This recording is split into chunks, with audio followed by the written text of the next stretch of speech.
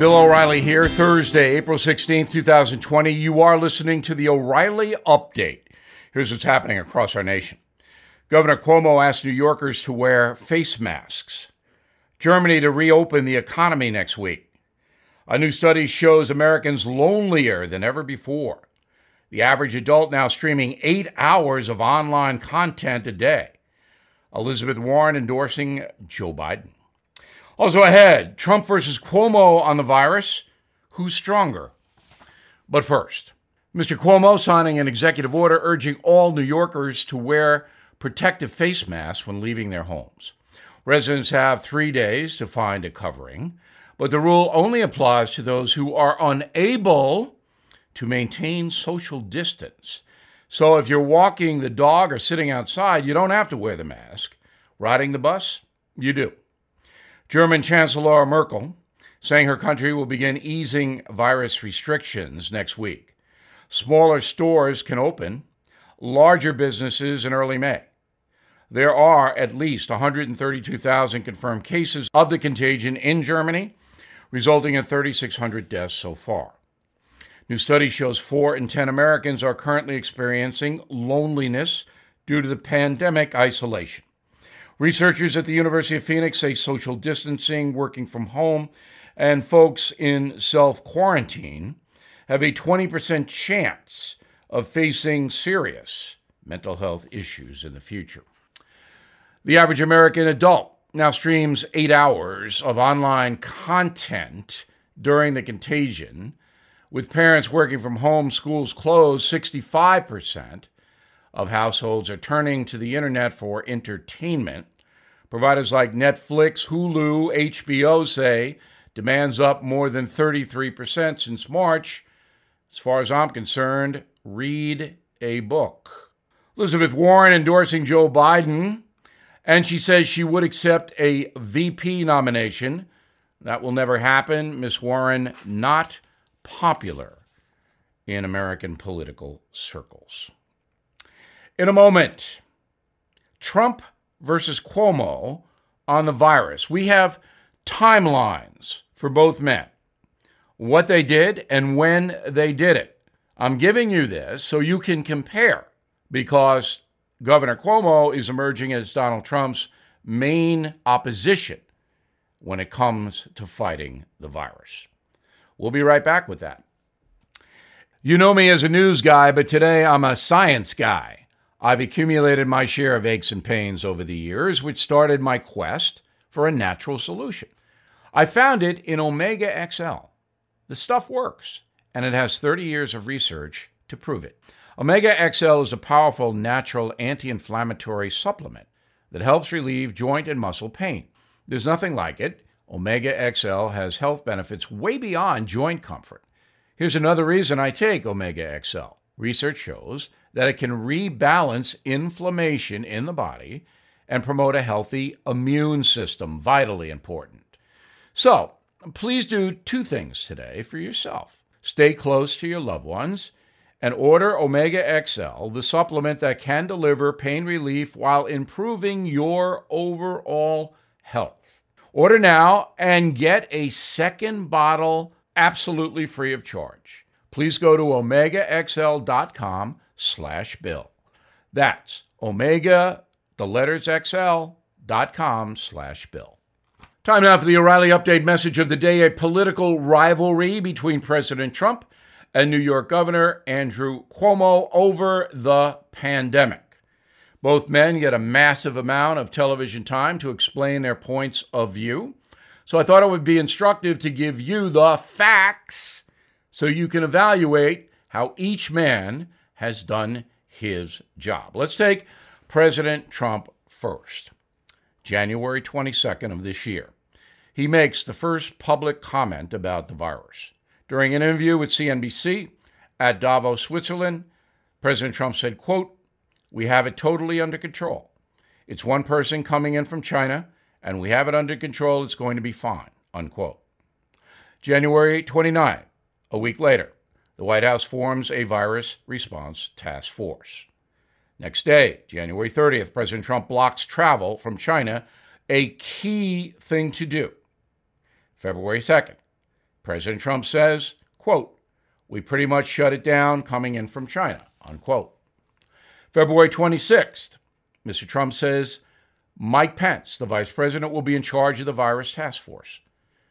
February 28th, President Trump says Democrats are using the virus to damage him politically. Next day, February 29th, Mr. Trump adds travel restrictions on Iran and advisories for Italy and South Korea.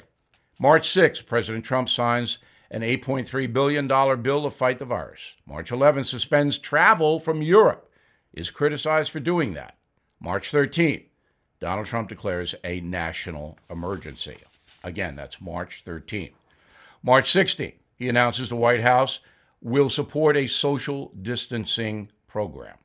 March 18th, on Twitter, he announces U.S. and Canada will close the borders to all but essential travel. March 23rd, President Trump signs an executive order invoking the Defense Production Act that can force corporations to make supplies, medical supplies. March 29th, the president extends social distancing. April 3rd, Mr. Trump announces CDC guidelines that all Americans wear non-medical fabric or cloth face masks.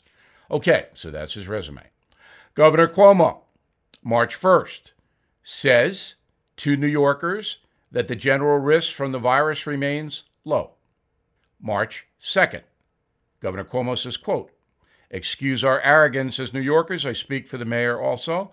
We think we have the best healthcare system on the planet.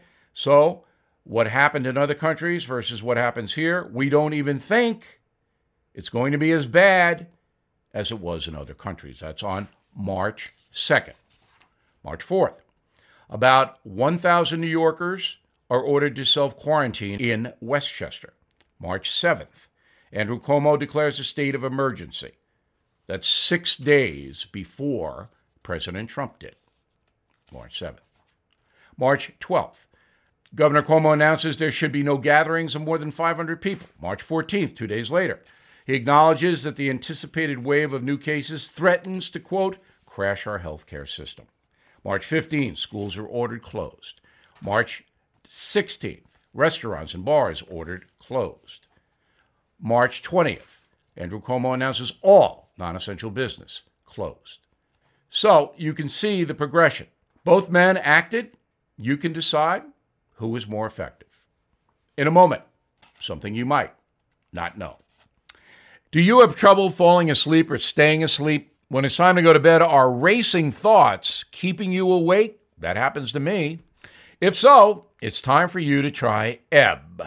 Ebb is the first and only wearable drug-free solution that targets the root cause of sleeplessness, those thoughts.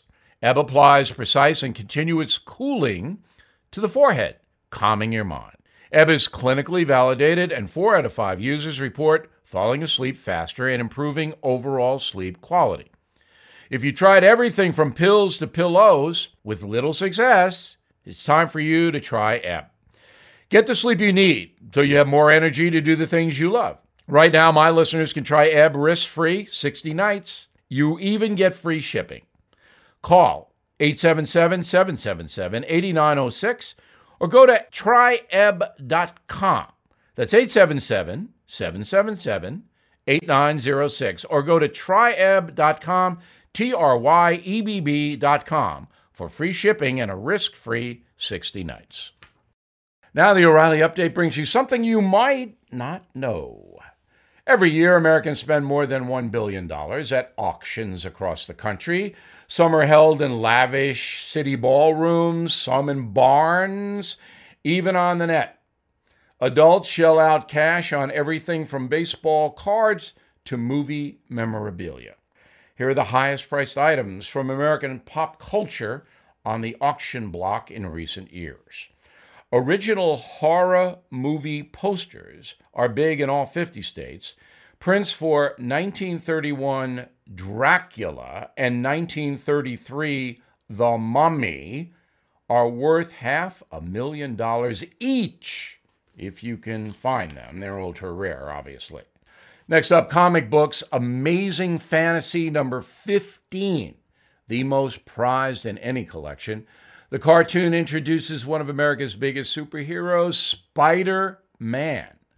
That comic will cost you $1 million. Over the years, your favorite childhood playthings, toys, have become quite valuable.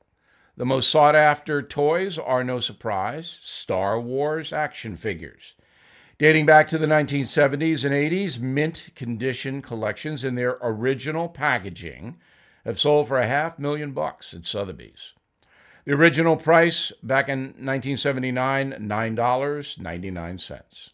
One of the most coveted items for sports collectors is a basketball signed by Michael Jordan and Michael Jackson. The two teamed up for a music video in the early 1990s. There is only one of those balls left. Estimated value, $500,000. Music memorabilia will also set you back. Last week, Paul McCartney's handwritten lyrics for the Beatles' hit, Hey Jude, sold for $910,000. Wow. The document went for 9 times the original estimate. And here's something else you might not know. The annual Beatles auction was supposed to be held inside New York City's Hard Rock Cafe, where fans could browse the Fab Four's collection in person. Didn't happen. The virus got it. The sale was carried out on the net. Back after this. To my listeners 75 and older, I know you have concerns about the economy, the pandemic, and cash. Retirement plans have been affected. Experts urge people to monetize assets if possible. You may have an asset that can be sold now. It's your life insurance policy. If you are 75 or older and own a life insurance policy of more than $100,000, be ready to take a number down. The COVID crisis affects everyone.